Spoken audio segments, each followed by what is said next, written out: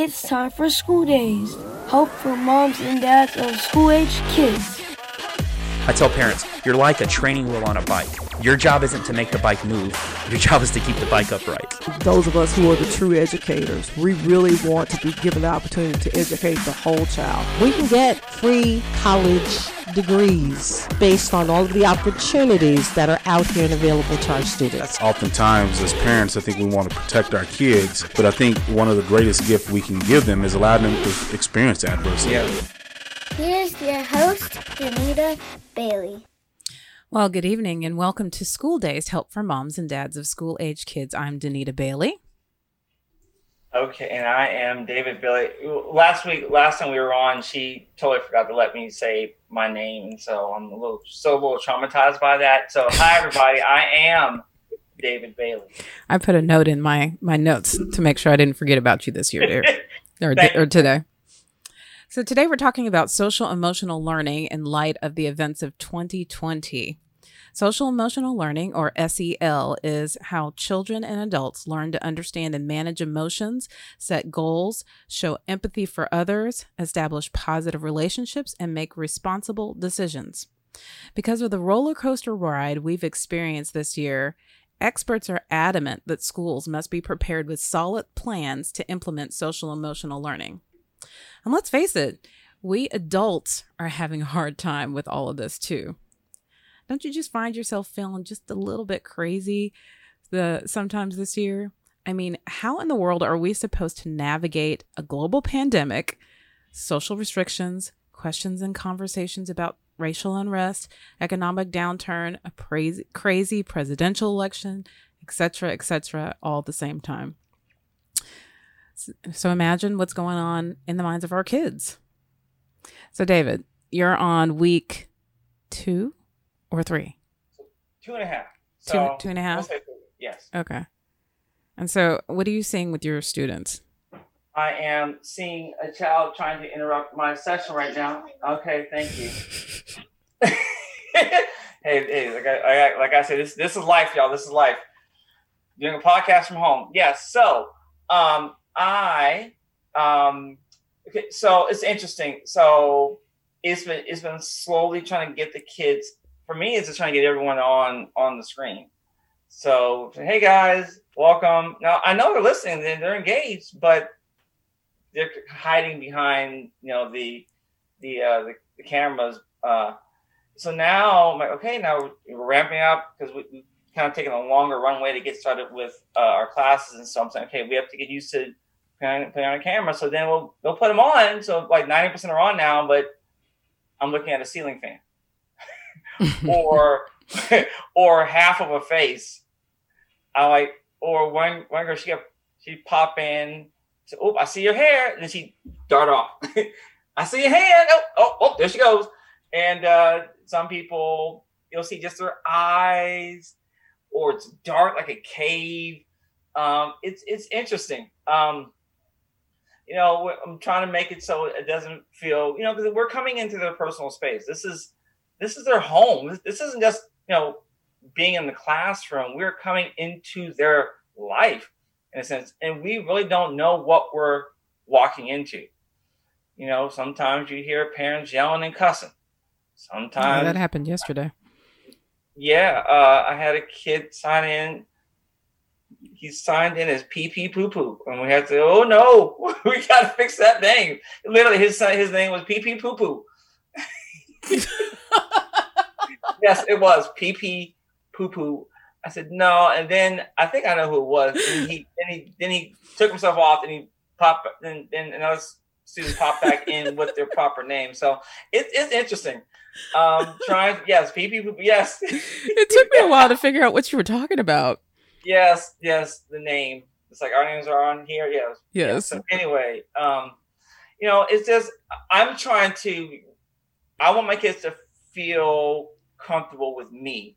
For me, it's been a lot about building the relationships. Now, one group of kids I'm having again because I teach them for 2 courses. So they're already pretty loose. But the new ones, I'm just trying to get them to let me into their life. This isn't just I'm your teacher. I'm coming into your life kind of. And some kids, I'm like, man, you live large. Some kids, I'm like, wow, this is you just don't know what's going on. And so I'm trying to be there and just be there in the best way that I can and support them, and just trying to gauge what's happening. You have to kind of discern what's happening and what's not happening. So far, I haven't seen any major red flags, but it's been interesting. Then trying to teach with 3 kids, and kids trying to bum rush my screen while I'm trying to teach, and got to knock them upside the head to get them out the way. And so it's interesting. It's been interesting. You're not actually knocking them upside the head, right? Our children. Hard. I push. Not hard. Not hard. That's good. I say, go on, boy. And I just push them off the way. Yeah. So. Yeah. Well, my heart goes out to you guys because, amidst all the technical issues, you've got, parents being, although parental involvement is a great thing, sometimes we're seeing that it can be a little disruptive, at least in our experience with some of our kids in their classes. And then, just all the emotions of all that's going on. So it's, my heart goes out to you guys, and you guys are doing a great job despite everything that's going on. Thank you. You're welcome. So today we've invited experts who teach social emotional learning to students and teachers to give us some insight and tools to help us navigate all of this. But before we go any further, let me just say that it does take a village. If you hear a great parenting tip or nugget of advice, share it with your parent friends, Facebook it, Instagram it, tweet it, link it in, and add the hashtag School Days Show and hashtag I am School Dazed. And also, we want you to be a part of the show. So if you're listening to us on Facebook, go ahead and drop us a question there, and we will do our very best to get to your question as soon as possible. So let's just jump right in and introduce our guests.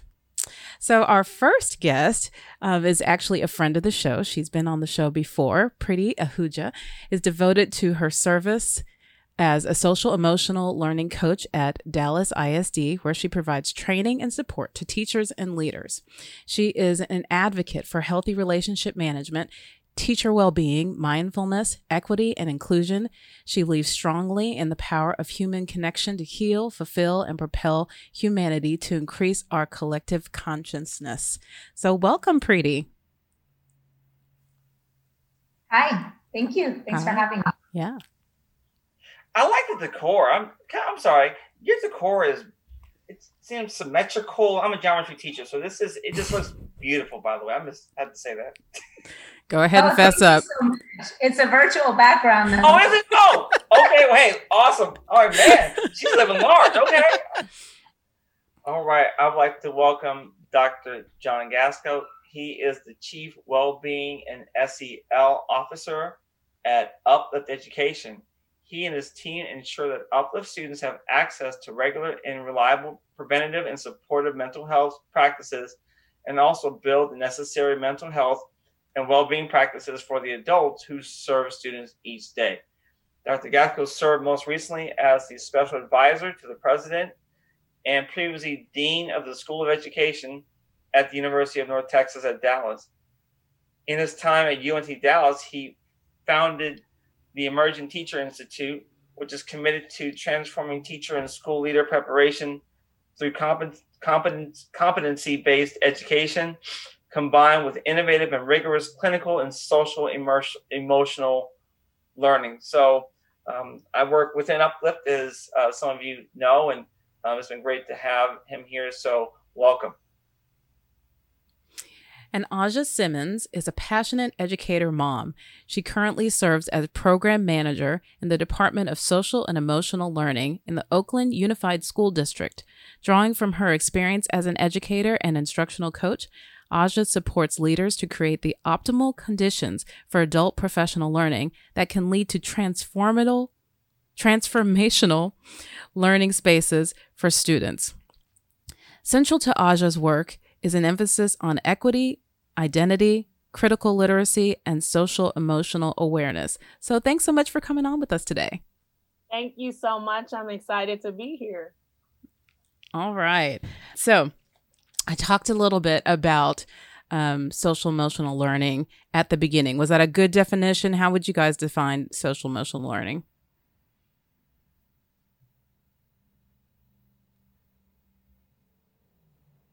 Can you guys hear me?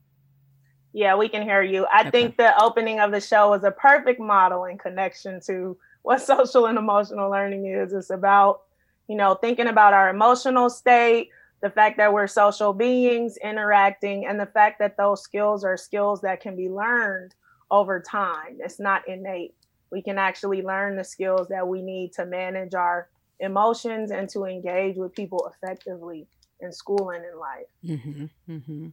And I would just say, this is not a training, so I don't have to give like a proper full definition of SEL. SEL is just life skills. It's everything that's social and everything that's emotional. So it's all the tools you need for the inner and outer work of life. You can't really live without your social identity or your emotional identity in a good way. So schools are back, or at least they will be back if they haven't returned yet. And they're anxious to tackle the gaps in education that have been created by the closure of schools. So why should SEL be made a priority for schools in the light of what all has been happening this year in 2020? I would say that, it's fundamental to be able to engage in SEL at this time, because it's really about restoration and reconnection. And for many people, we've become alienated to ourselves. We've become alienated from others. And so really doubling down, the gaps aside, really social and emotional learning is fundamentally about what it means to be a human being. And during this time, especially, keeping that front and center, the fact that we're all human and we have this innate need to know ourselves and know others, regardless of what's going on, is super important. I want to add that, just in general, I think sometimes when it's easy as an educator and as a student to, you're so focused on the content, that come in, in classroom management and making sure that they're staying on task. But these are human beings that are coming into our classrooms, and these are human beings that we're seeing virtually.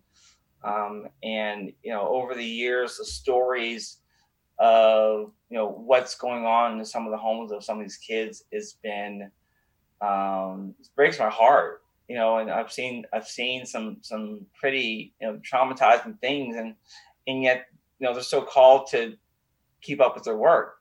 And then as a father of 3 myself, and coming to, there's some guy right behind you, babe. I don't know. He's all up on the window too.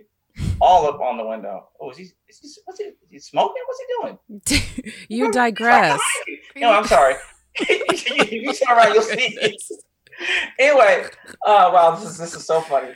But also, just as a teacher, I gave birth to 2 of our 3 kids. I was finishing up grad school when we had our first child, so I was that student, on fumes, trying to get to the finish line. But then also with 2 more kids while being a teacher, and I had a couple weeks off. But it's back to life, and then I come home and they're like, "Take this, baby," and I'm like, "Baby, I got papers grade, take this, baby," So it is what it is. But we are human beings, and we have lives. Our students have lives, and we have to take that into consideration. And I think earlier in my career, this wasn't really SEL wasn't really a term that I heard much of, if at all. But the more that we're getting into where we are in this season, that it's extremely critical, because we're teaching and students are learning, but we're human and we're living life like the guy smoking his cigarette or cigar behind you. Yes. You're so funny. So why is SEL important this year? So in order to learn anything in school, people are going to need to be motivated. And there's been a huge cutoff in motivation because I think, there are three key drivers of motivation for any human being, no matter how old you are. And that is safety and connection and pleasure and reward. And all of those have been disrupted. I hope later we can talk a little bit more about safety and how to build that and what that really is. But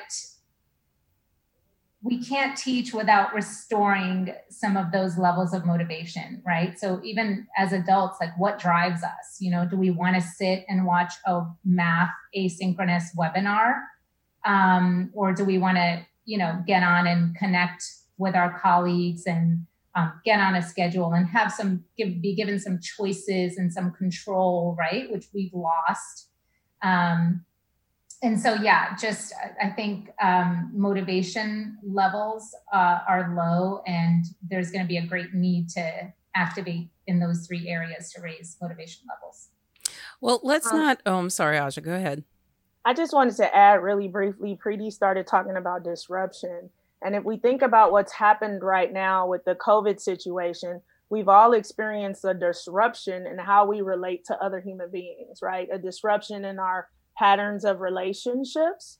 And so I think it's really important now to consider the learning part of social and emotional learning, because we're learning again how to be in relationship in this new context, right? So why SEL right now in school? Because our students are relearning what it means to make those connections, to build those connections in a different environment. Right. And we have to support that. And us as adults, the same thing. Like we're relearning how to relate with our friends, our family, how to be intentional. And I think approaching this moment from a learning stance is really important to keeping our social and emotional well-being. Yeah. So Preeti, you mentioned safety. I don't want to put it off because I don't want to forget about it. What do we need to be thinking about as far as our children feeling safe and whatnot? Well, I think you said the key word there, which is feeling safe. No matter how safe we think our kids are or we are, it's all about how we feel. So if you look at any resiliency survey, it's always going to go on beliefs. I believe that during quarantine, my mother loved me and showed me care. All right. You know what I mean? So it's really, really based on beliefs. And I think we think of safety as like physical safety. But when you consider psychological safety, that can come from so many different things. So I was telling you guys before we got on that my kids are back on a schedule now virtually. And there's just a certainty that comes with that offers safety. I know what's going to happen next, right? There's choice that comes with that. I'm going to do this, and this for myself today. There's agency. And all of that offers a level of safety that I think we don't think of it as safe. We're just thinking our kids feel physically safe. Also, in a classroom community, safety gets built really slowly over time. So when David talked about, kids keeping their camera off, if you think about in the beginning of a school year, when you're getting in a circle to do a community meeting or a morning meeting, they've got their hands put away or their hoodies on, or they're trying to hide because it's not a safe place yet. And so that's why we start really small. They get their voices in a small way, and then it comes in a big way. And so there are ways to do that virtually, I believe. And that's a lot of our work is how do you build that safety, build investment from students into the virtual environment, which we're all trying to figure out. Well, let's go ahead and get into that because, my next question really is in what ways is your school district prioritizing SEL, including that safety piece, or in what ways do you wish that they were prioritizing SEL as kids return back to the school districts?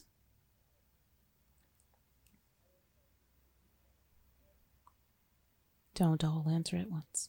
I can jump in on that. So in Oakland Unified, we have kind of prioritized launching the year in relationship.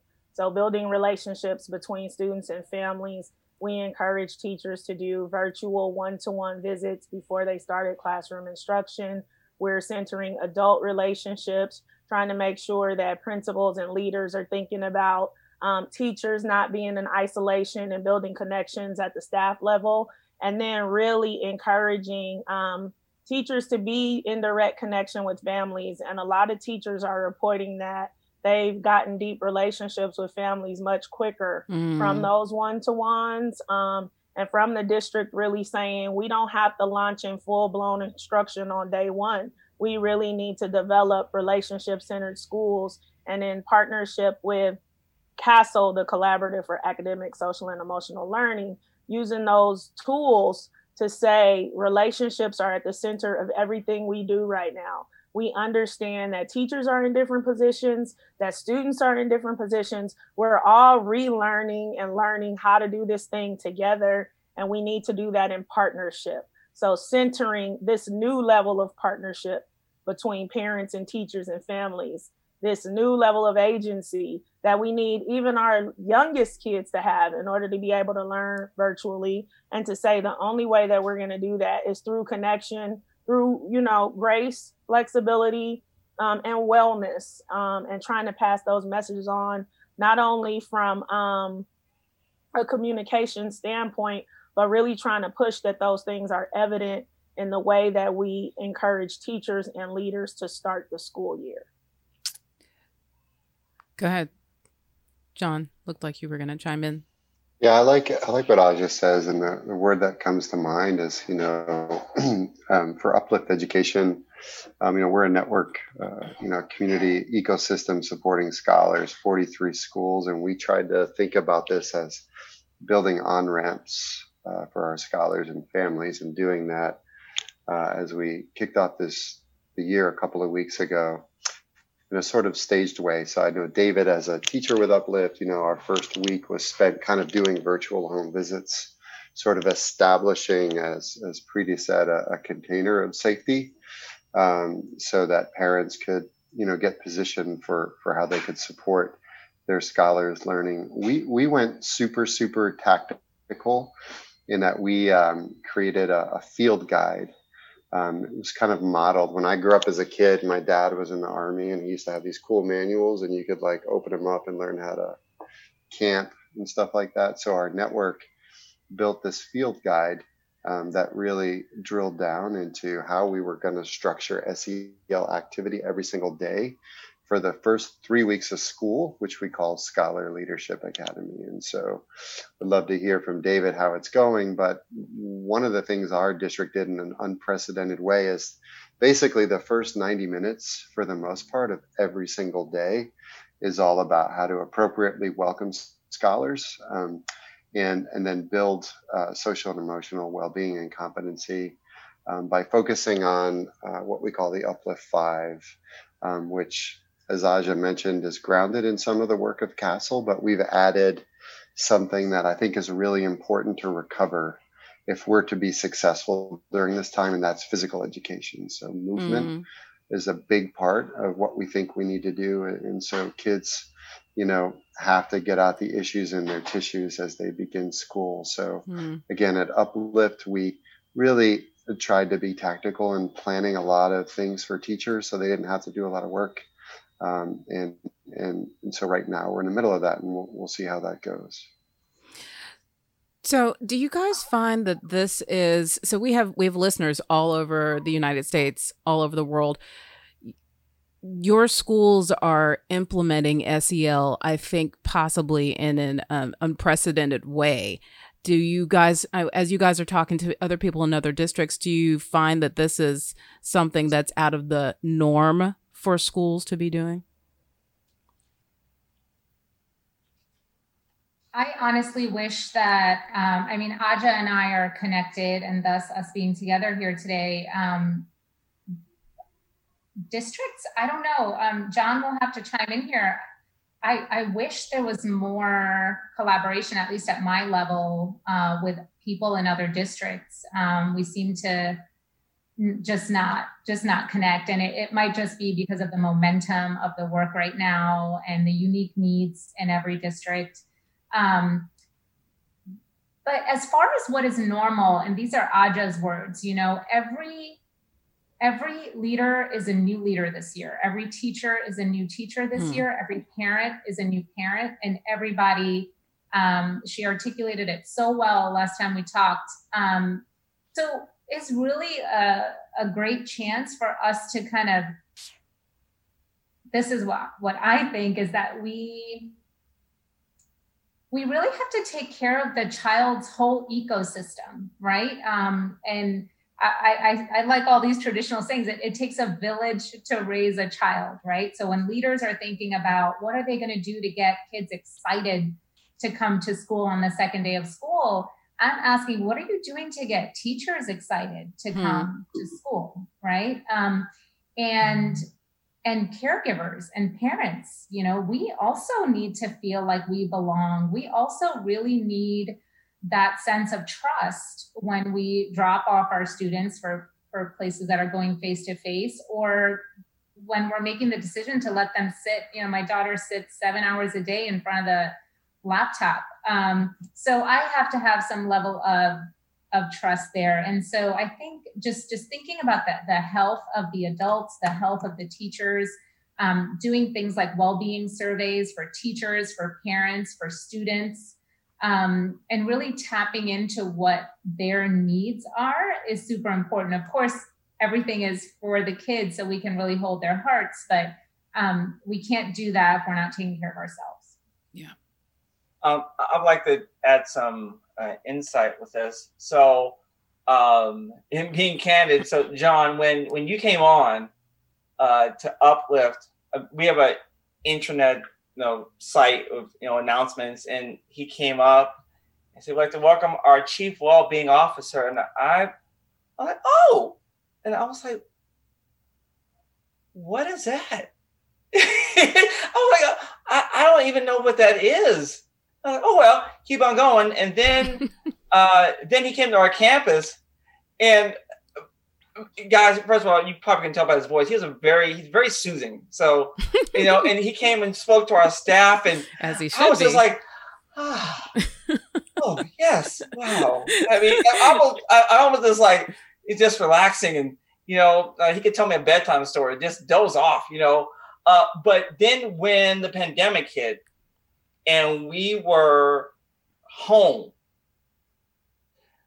then I realized how absolutely critical his role was. Unfortunately, I had class every time.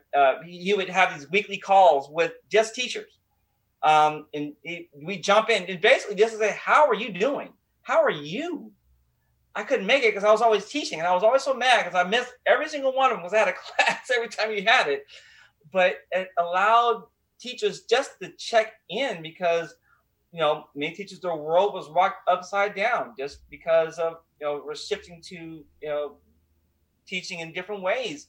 Maybe teachers have taught in the past, and, this sickness is floating around, and he was just a sounding board. And then on Outlook this morning, I saw we have yoga at 7 a.m. Who knew? We have yoga. We have yoga at 7 a.m. And it was on my Outlook today. I'm like, oh, I didn't know. Here's yoga. Who has yoga for teachers? So I'm just saying that I'm realizing now, I mean, not like now, but that this role, I'm thinking every single organization should have this role. It's so critical just to make sure that the people that are serving the communities that they serve, and in our context, students, are taken care of. Because when we're taken care of, then we're in a position to take care of our students and within any organization as well. So I thank God for your role. I'm very, very grateful that our organization made the decision, not even knowing that this pandemic was coming, but it's so critical. And I'm seeing now, I'm on board. I'm totally sold in now, and I think every organization should have this role. Aja? Yeah, I just wanted to jump in and say, you said that very critical and simple question, how are you? Right? As leaders, as parents, as teachers, we can be thinking really deeply about what to do in this moment. But sometimes it's in the simple things like asking your children, how are you? How was school today? Asking a colleague, how are you? And just being present and open to listen, because lots of things are happening. And that question brings deep connection.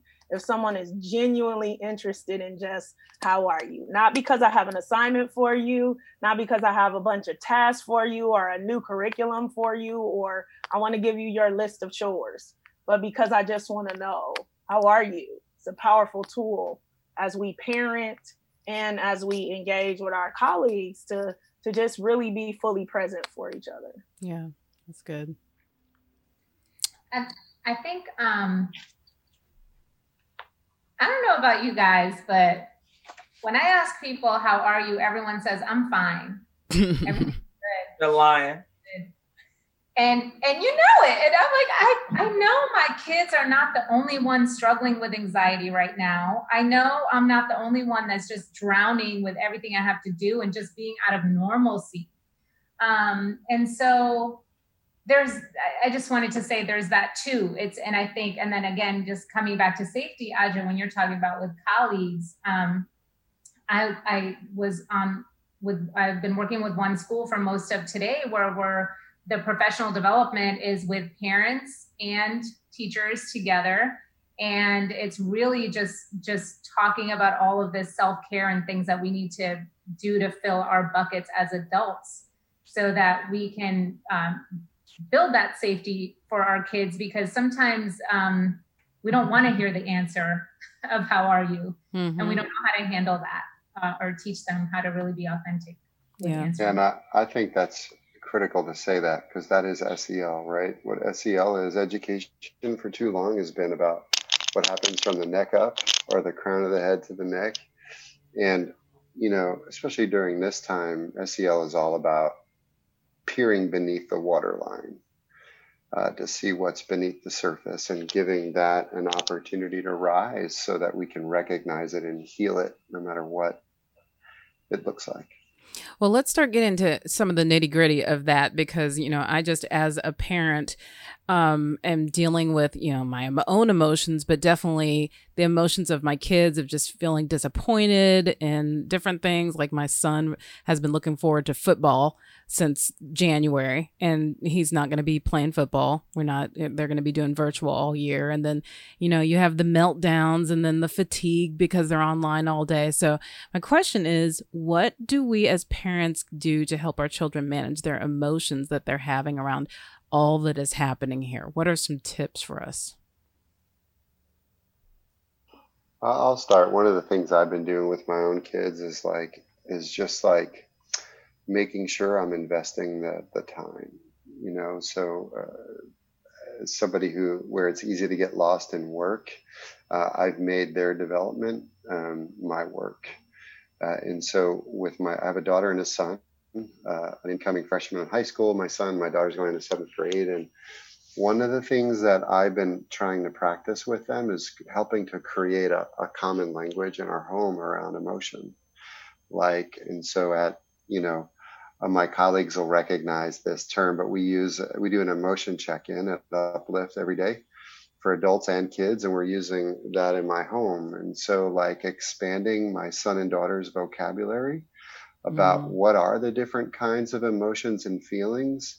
There's power in that naming. And sometimes we get together and have morning meetings. That term's going to sound familiar, just as a family. And we haven't started school yet. And so creating, safe ways to acknowledge that right now our emotions are leading us. They are driving us. I like to say that where your focus goes, all of your energy flows. And it's often the case that our focus and our emotions are intertwined. And so really being intentional with our kids at home around expanding their vocabulary to talk about emotion, to name it safely as it arises, and then giving them tools on how to process and deal with it, I think is key. That's so good. My daughter is 5. And so one of the things that I find really critical is managing my own emotions, and just modeling for her what it looks like for me to manage my emotions, because there's so much going on. You turn on the news, and I'm in California, and the state is burning, and lots of things are happening on a daily basis. And I'm still trying to be a good mom. I'm still trying to support schools and work my full-time job and support other members of my family. And sometimes that's frustrating, right? But I cannot move forward acting like grief is not present, fear is not present, that I don't have moments where I'm about to pop my top. I have to be really self-aware and then show my daughter what managing my emotions looks like, particularly when my tone changes, because my daughter is an empath and she's really sound sensitive. If my tone changes, she's like on high alert. And I have to acknowledge that, like, okay, mommy's tone, I'm going to take a minute.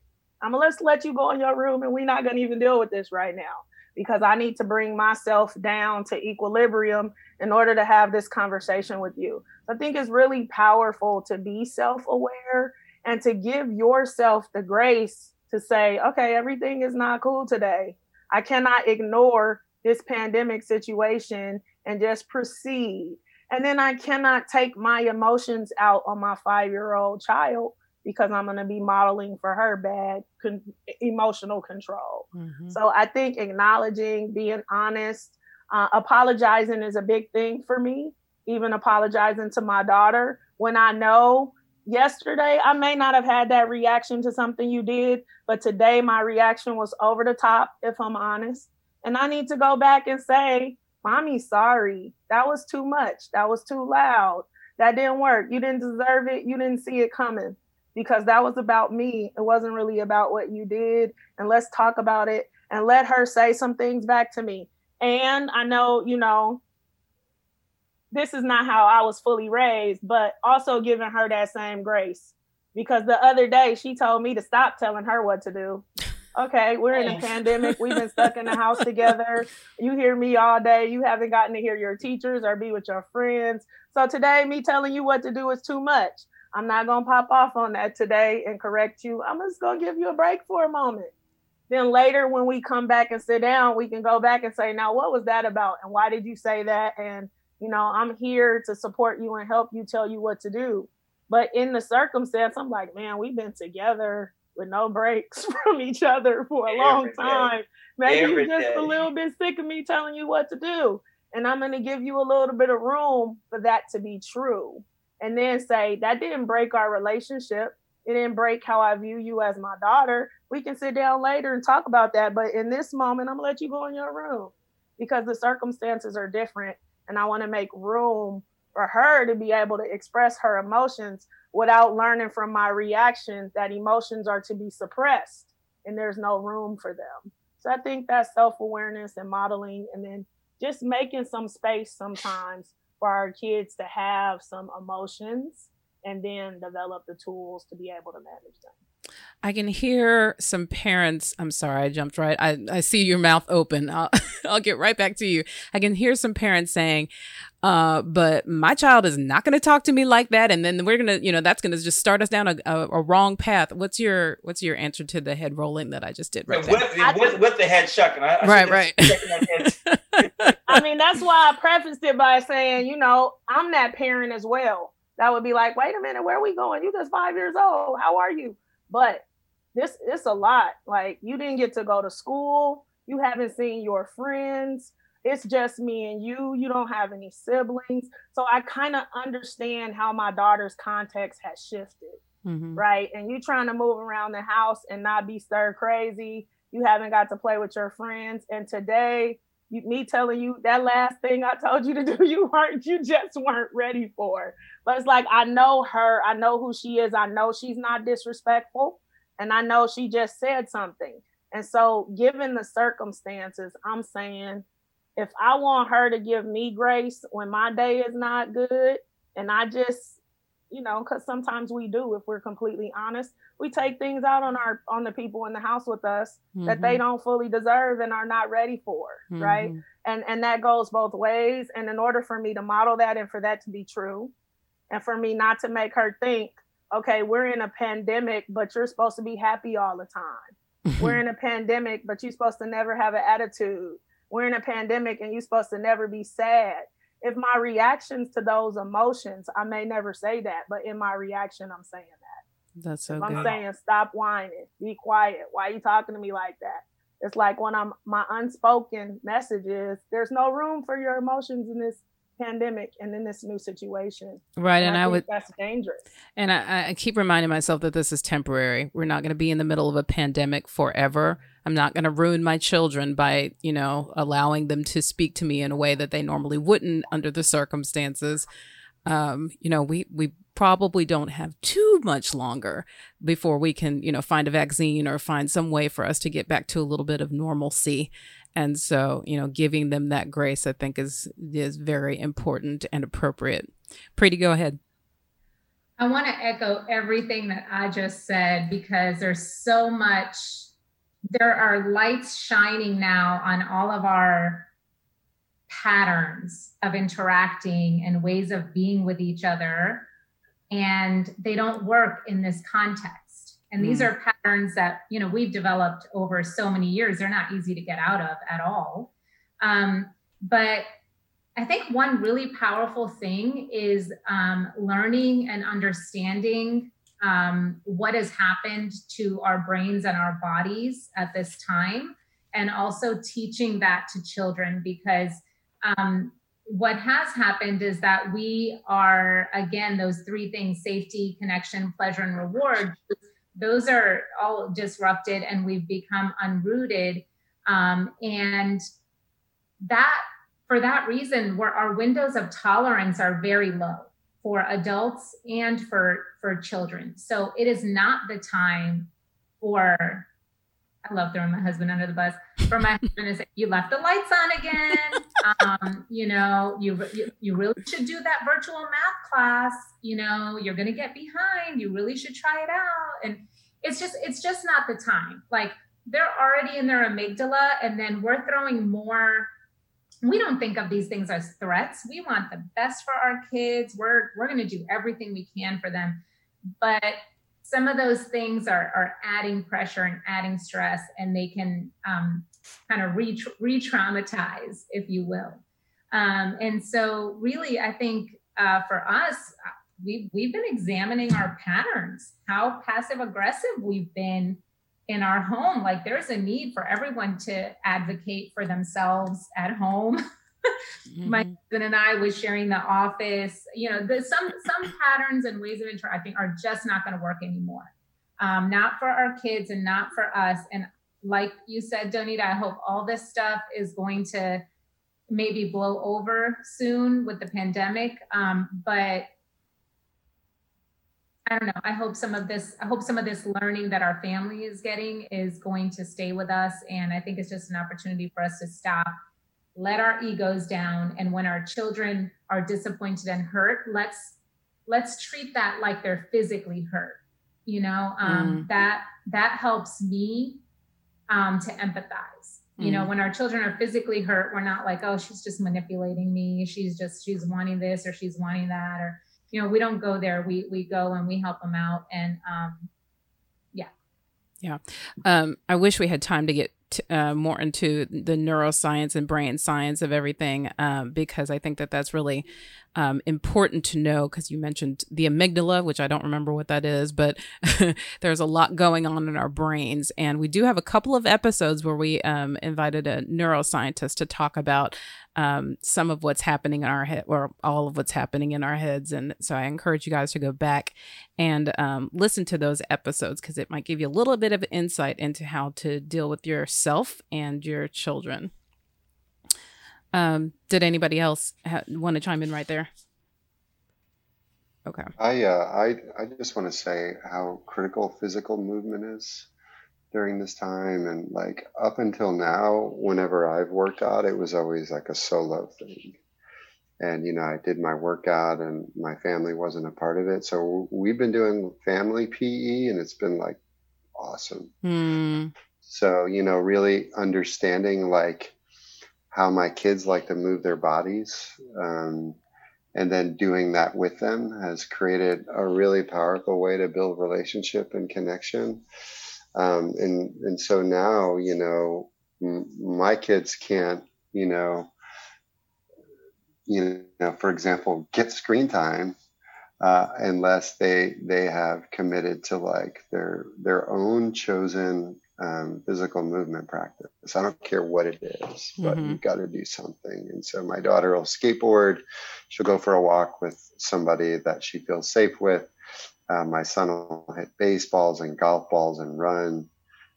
So making physical movement a part of the family conversation has really helped us accelerate our well-being during this time. Yeah, absolutely. I want to get a little bit into some of the social aspects of what's been going on this year. One of the questions I wanted to know is that certain groups have been more adversely impacted by the events that have happened this year, with the racial injustice and the financial downturn. Some families have experienced COVID. And what should students need? What should we be teaching our students as parents and as teachers about equity and empathy? This one is so complicated. I know. I'm like waiting and looking to see who's gonna jump you in first. On this one, right? I think it's so complicated and just in terms of how we should approach this moment. But I think the thing not to do is ignore it, right? The thing not to do is not talk about it at all. I think starting with just helping our students understand how they have been impacted by what's going on, or how your personal family has been impacted, what is meaningful to your family in this moment, and starting there before we move on to talking about other groups. Because I think that self-awareness will help students to engage in conversation when they realize that things are different in other places. And right, if you're really equity minded, I think that conversation has to be really honest, right? If you have been affected negatively, or students are feeling the lack of technology, the lack of resources, I think we can have those kinds of conversations with our students, and we can advocate. We can teach them to advocate, to ask, to say, here's what I'm doing at the school, to say, this is what I need from the system, and really helping them to express how they feel. And on the other side of that, if we are sitting in places of privilege, we need to talk about that as well. We need to have the conversation. We have this going on because of this reason. We need to be honest about, I think some historical things. We can't ignore what's happening on the news. Our kids see it. They hear us talking about it. And then I think making sure that schools, if I talk about it from the place of school, first of all, this conversation can only be had in a place where belonging has been established. Because if you're not careful, you can cause unintended harm by starting a conversation because it feels like something you want to do, but you haven't established the proper relationships in community with those students. Because when you open up this conversation and you get the raw student reaction, if the community is not ready to dig in, you can cause more unintended harm, right? So I just think starting with having these conversations at home with our own children, and starting personally and then going abroad, and then making sure that we are holding the system accountable to doing right by our kids. So like for my child, for my nieces and nephews, as a parent, I want to make sure I'm showing my children that I'm holding the system accountable for doing right by you. If there's tech to be had, we're going to get it. If there's not tech to be had, we're going to advocate for it. We're going to do all of those things because this is not about something that we don't have. This is about a system that is not treating people the same way. And we want to be able to advocate. I think that's where to start. Just as a parent, if I'm speaking from a parent's perspective, is hold your school accountable to doing right by your children, and let your children see you doing that. And then have some honest conversations at home. From the perspective of a teacher, do your homework before you start having these conversations with kids. Don't just walk in, turn on the Zoom and jump in. Get prepared. Think about who's in the space. Think about how you're going to hold the conversation. Talk to somebody about it so that you don't do unintended harm because you really weren't ready to open this can of worms because you hadn't done your work first. So we all have to make sure that we are critically self-aware and we do our work first. So good. I think that, Aja, that is critical. You know, teachers are going in and processing this with students, and that's why I think it's critical that they process it first as adults in their community, and they learn how to talk about this stuff. And when we're talking about children, you know, children are so much of who they are, and all of us here, we were children, right? And so we all also have these internalized messages. And so when you have certain identities that are living in systemic oppression and constantly having questions about, do I matter? Do I belong? Will I be targeted? Will I be unsafe? Right? It gets back to that neuroscience of always living in that unsafe space, which doesn't allow our kids to then really come out and fully be themselves and bring themselves to their learning without that safety and dignity that their school or teacher is supposed to be providing them. Often, I think it's the case that teachers may not have the conversation or may kind of, just like we do with emotions sometimes, just kind of shut that. We're just gonna put that away. We're not gonna talk about that. That's not my job as a teacher. I'm just here to teach you, you know? And so again, the context is different. We can't do that anymore, you know? We really do have to learn to be teachers again and learn to be parents again and learn to be Americans again. And, you know, I think that our country is so divided in so many ways right now. You know, we've got the masks, the no masks. We've got people who are distancing and people who are socializing. We've got black versus white, you know, Black Lives Matter versus Blue Lives Matter and all of those things. And I wonder how our children are going to navigate some of these rifts and divisions. It's a little more difficult to not address these things in a virtual environment, but you know, eventually we are going to get back to school, and that's sooner for some districts than others. Like ours starts in person, I think, next month. And so, kind of, how can parents help kids navigate some of these rifts that have come about in the last 5 or 6 months? Can I go ahead? Can I have a little bit of insight here? So.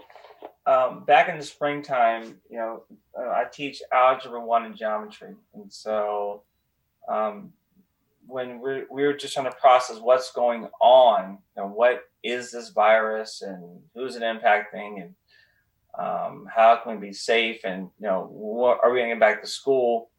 And so I took it as an opportunity to use it in my lessons, particularly just tracking the cases and us being able to get back. And so we were just introducing, if you recall, from algebra, parabolas, and we were diving into that unit anyway. So it was like perfect timing. And so we talked about, you know, what makes a parabola go higher and what makes it go lower, what makes the curve go longer. You know, and then look in the news, they're talking about flattening the curve. And so I tried to tie it into not just this is just math, but this is real life. Then we talked about, you know, so what may impact us getting back to school before the end of the school year. And we just use those. Okay, so how would this look on this graph? Then, you know, I have an economics background. So, you know, I talked about supply and demand and pricing and using slope. And so I tried to make it not just academic, but show that like the relevance of what we're studying, even in mathematics course, has a direct correlation to what we're seeing in the world. And so I wanted them to get an objective look at it, because right now emotions are high, and people people may have one argument this way and someone has an argument that way. But I said, okay, well, let's just look at it from a mathematical standpoint, and let's observe what's going on. I think for teachers, whenever possible, to if you can within your subject, to tie it into what is coming, or what's coming around the corner, so that they can see a correlation between. We're not just in this academic bubble of notes and problems and reading, but that there's real life happening out there. I just hit the microphone. If I did, I'm sorry. But there's real life out there with real things going on. And even though we're in our right now our virtual classroom, that there's relevance in what we're learning, and that we can tie it out there. But let's take a look at it as we learn and grow, but also observe. Hopefully the purpose of learning is not just to take a test. I always tell my kids that all the time. I'm not here just to prepare for a test. I want you to see how this ties into real life and be able to make real life decisions based on what you understand as far as your foundations in algebra and geometry. So for teachers, I think it's critical whenever we can to objectively look at things and take a look at both sides, and then based on what we know and understand about what's happening, how can we come to some different conclusions using an academic approach versus just, okay, turn to page 72 of your textbook and do problems 1 through 6. That's not life. That's not life. Yeah, I think what you're saying right now is so powerful and relevant to having content that's actually relevant and allowing students to learn, to share what they're observing and connect it to the actual content. I think that's spot on in terms of ways that teachers can help students to navigate. Thanks. I think too, back to the original question of SEL, right? Part of the way forward is learning these tools and competencies, right? Because, I completely agree about content, but sometimes these issues can become overwhelming for people, and we can't necessarily think our way through them. Thinking has its limits. I think given the magnitude of what we're confronting, it has a place for sure. But, I learned this term last year, that well-being inspires well-doing. And so if we all work together to support, our children, our students, to develop a learnable skill called well-being, and finding goodness in themselves, and learning tools about how they can process, what's going on the inside, as well as, what's going on as they take the elevator up. If you can connect the elevator of the head to the elevator of the heart, I guess what I'm trying to say, we'll be better equipped to deal with, continually difficult and problematic issues that we're confronting in our communities. Yeah, absolutely. So, I'm just going to put myself out there. So, say it, Preeti, say it. First of all, I would like a economics lesson, David. If you're recording your classes, can you share some? Sure. I think, again, we're highlighting that the needs are different now, right? And we have to parallel process this stuff as adults. So when you ask, how are you helping your kids deal with these divisions? How are you dealing with the divisions? Are you being divisive? Or are you going out and making connections and learning about people who may have thoughts that are different than you? Are you creating communities maybe with parents in your classroom, which I'm doing with my daughters, so that when they do go to school and a child is not wearing a mask and another child or takes it off or something and another child says something, the parents aren't going to get into a thing because we care about each other. We know each other already. We built, some of that empathy. And so I think building in, we all have to kind of build in that value of tolerance and acceptance. My daughters know, and I've had friends ask me like, are you Democratic? Are you Republican? Like, they don't know, how could you be friends with me and that person? Like, because I love listening to different views. And I really, usually my girls, they don't know where we stand on issues, because and that's why I love debate for kids, because especially like public forum debate, they have to debate both sides of an issue. And I think that is so powerful. Mm-hmm. You know, if you hosted a little debate in your house, okay, you're debating this side, you're debating that side, and then you're going to switch. And, you know, tomorrow you're debating that side, you're debating that side. So, you know, just to help with empathy, everyone's doing their best. Everyone's evolved to be the way that they are and believe the things that they believe. And we all at the table, and we all deserve that safety. And it's hard to find those safe spaces where people can talk. And so a lot of the big voices that we hear are maybe the voices that haven't been heard, or just no one's listening. And really, they just need someone to listen to whatever they believe. Mm-hmm.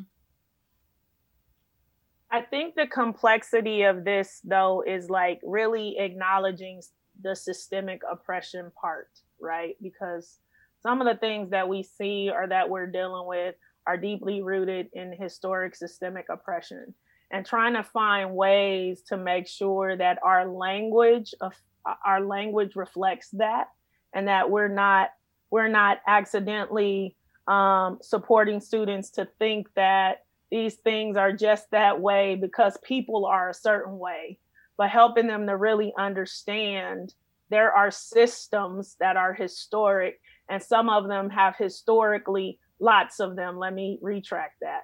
Lots of them have historically oppressed people. And some of the things that are being manifested right now are a direct result of systemic oppression.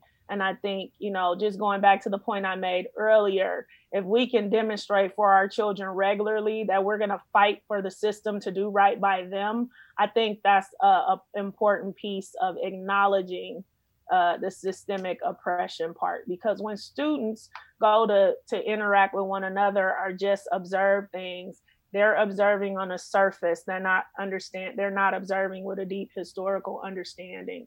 And so holding that is really important for the adults in their lives. So this is a hard thing, because, you know, our beliefs and what we understand to be true are very ingrained in us, and doggone it, we're right. You know?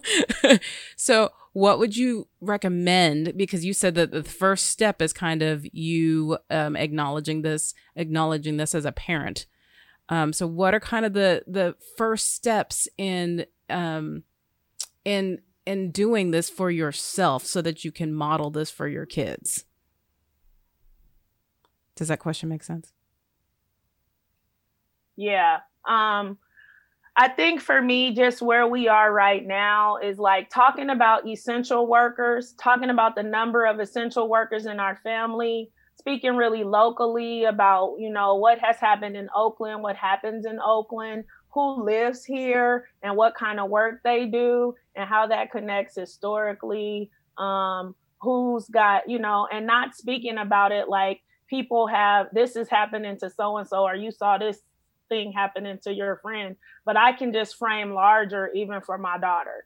Lots of people in Oakland are essential workers. They're doing work in grocery stores. They're doing work in hospitals. This is how some of these kinds of people ended up in these positions, and thinking about it separate from just, this is what's happening to so-and-so, and really stepping out of it and saying, let's talk about the population. Let's talk about who lives in Oakland, the different people that live in Oakland, and what kind of jobs that they do, and how that makes them more susceptible and vulnerable to, you know, what's happening. And some people want to wear masks, some people don't. Why is it important that we wear them so that we can protect those people who are doing essential work? And I love like the images of the heroes and just speaking about that really very locally in a way that younger children can understand. And for older children, you can just jump right in, you know, and have some of those conversations and let them share some opinions. But I think for our smaller ones, it's about thinking about How can we step out just a little bit, keep it a little bit local, but step out just a little bit so that they don't think this is about individual people and what they have or don't have.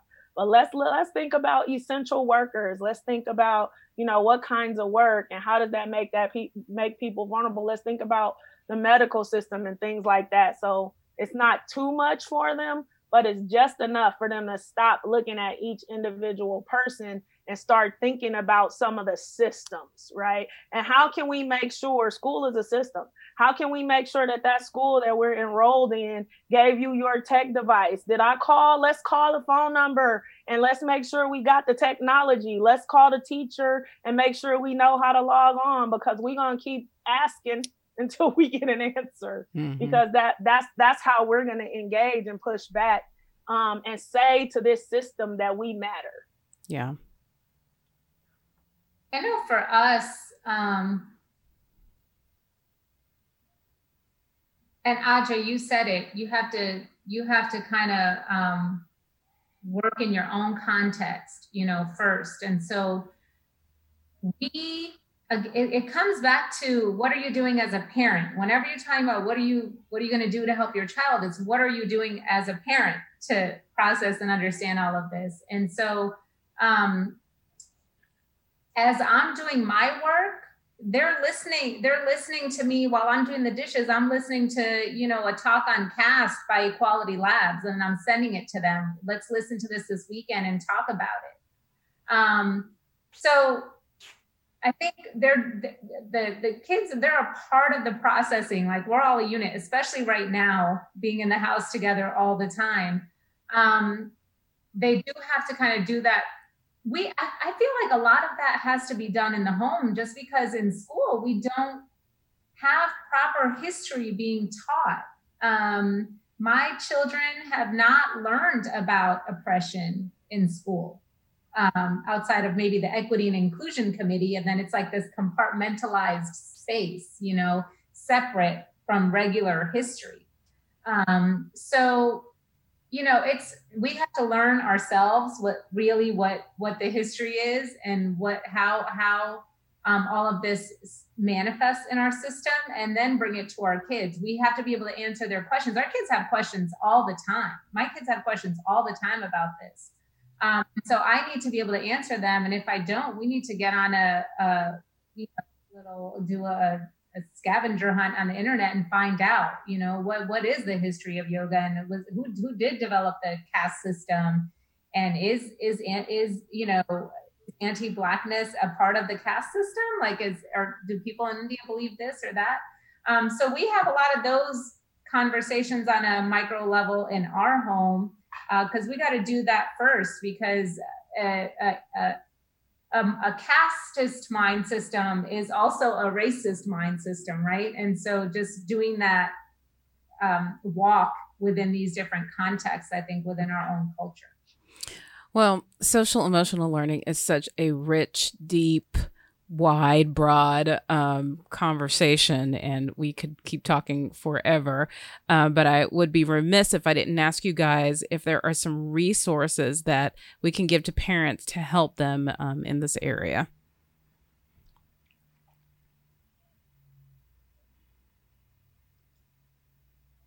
I mean, I think there are a ton of resources that are available, and many wide resources on social media. I look at a lot of the memes, and I'm just trying to think about something that's immediately accessible, but we can share some, there's some SEL at home tools that came out during COVID that directly relate to all of the social emotional competencies from K to 12 that I can email you. And it was like just really easy activities that you can do at home with your children. So I'll make sure to email you those. But when you see those memes on your Facebook wall that are like, can we stop? Can we breathe? Can we exercise? What's my mommy wellness routine? Pause for a minute, take it in, see which one feels real and alive for you. Because a lot of the ones that come across my Facebook are very helpful. I saw one the other day that was like, can I pause? Can I go outside? Can I take a deep breath? Do I need a hug? Can I do a dance? Some of those things are really helpful for just having a little small thing that you can do every day to just focus on your own wellness. And then I will share with you, Donita, the SEL at home activities that you can do with your kids. Perfect. And we'll have those on our website. Go ahead, Pretty. Our district has activities on their website too, and I think most do. I just wanted to say, I think really the number one gift that we can give our kids right now is just our presence, and I think it's the hardest gift to give. And so, teachers, parents, adults, caregivers, just I think filling our buckets up so that we can really just be present, just really listen and be there without a wall up or without a million other things to do like we have to do right now, I think is just the number one thing that we can do. And that's better than any SEL program or anything that we can sit down and explicitly teach them. Mm-hmm. John? Yeah, I completely agree, Mom, Dad. Whatever constitutes the family, presence and dedicated time matters. Showing them that, they're worthy of your attention and time, no matter what is going on and all the different directions you're being pulled in. There's a lot of resources. Aja mentioned the Collaborative for Academic, Social, and Emotional Learning, CASEL, CASEL. They have, tools on their website. Another good place to go is called the Center on the Social and Emotional Foundations for Early Learning, CSEFEL. They've got some great family tools. There's the Center for Social and Character Development at Rutgers. And then the last resource I'll say is something called EQ for families. It's kind of like IQ, but EQ for families. If you Google that, there's all kinds of really cool toolkits. But above and beyond those formal things, I think Pretty nailed it. That it's really all about how you show up and how you embody in your own being, well-being and social emotional health. So good. And I'll add one last one. If you have not had the pleasure of watching Daniel Tiger's Neighborhood, he has a lot of wisdom put to song, things that will help you with anger or sadness, that will stick in your mind when you're feeling mad and you want to roar. Watch some Daniel Tiger's Neighborhood. It's actually very helpful, even for parents. Dave, did you have any last comments? Yeah, I am taking on this mantra of living my best life in quarantine. And, at first it's like, okay, I'm around everybody again today, and here we go again. Love you, baby, but sometimes it's it's a lot all the time. And sometimes, getting away, just being away can be a release. And babe, don't even front. You were a little sad when we were coming back too. Mom said, "Mommy likes her mommy time," and now we're all up in her face all the time. Since March, yes. What? Since March, yes. Yes, yeah. Since March 13th. March is my birthday. Yes, March 13th. Yes, all day, every day. But whenever you can, I would encourage parents just don't lose yourself in the midst of it. I know it can be easy to do, and I know I've done it, and I know my wife has done it, and our kids have done it. But finding those things in your life that can help to relieve some of the stress, to get a release. Watching your diet. What are you taking in right now? Going outside, spending time with your family, and spending time with yourself. I know sometimes I felt guilty because there's so much to do, and that sometimes I've just not given myself a break because I'm like, I don't have time to take a break, but I need a break sometimes, and so just be aware of yourself so that you can be your best self for your kids. They need us right now. We are guiding them, and we are directing them, and they're watching everything that we do and say. And so we have to be mindful of that, so that we can help them to deal with their emotions. But if we're not well, then how are we going to help our kids? So I just want to encourage everybody to, lean in, reach out to people, check in on people, have people check in on you, catch a movie. We just finally got Disney Plus. Finally, I'd be the last family on earth to not have it, but it's awesome. Denise watched Hamilton 8 times now in like 4 days. I'll watch it again too. Yes, and so, but it's just great, just to have a moment. I'm thinking about TikToking. Get ready, people. I might. Now that I think it's going to stay. Is it going to stay? No, I don't think so. Mm-mm. Is it going away? Yeah. I don't know, but my daughter's 5 and she's into the TikTok. Yes. I'm thinking about being that dancing teacher on TikTok. I love to dance, and just to get that release, so then we can get back. So when your kids come and say, I can't log in, I can't this, and they're short with you, but we've had that outlet so we can be our very best for our kids. So that's the last comments I have to say. Watch out for that TikTok too. I think I'm coming before they cut me off. All right, everybody. Well, thank you guys so much for being with us. Unfortunately, we are out of time, but we really appreciate your time today. Bye, everyone. Thank you. So Noggin Educational Foundation is the premier sponsor of School Days, so we always want to let you know about what's happening with Noggin. At Noggin, our mission is to help close the achievement gap for economically disadvantaged children by improving educational opportunities for students, supporting families, and encouraging excellence and innovation in the classroom. School Days is part of our commitment to support families by providing access to experts who offer information and resources regarding all topics that impact education. If you love this program, please consider donating to Noggin. Your gift will be tax deductible. Head to our website, schooldaysshow.com, to give today. Save the date for North Texas Giving Day, which is September 17th this year.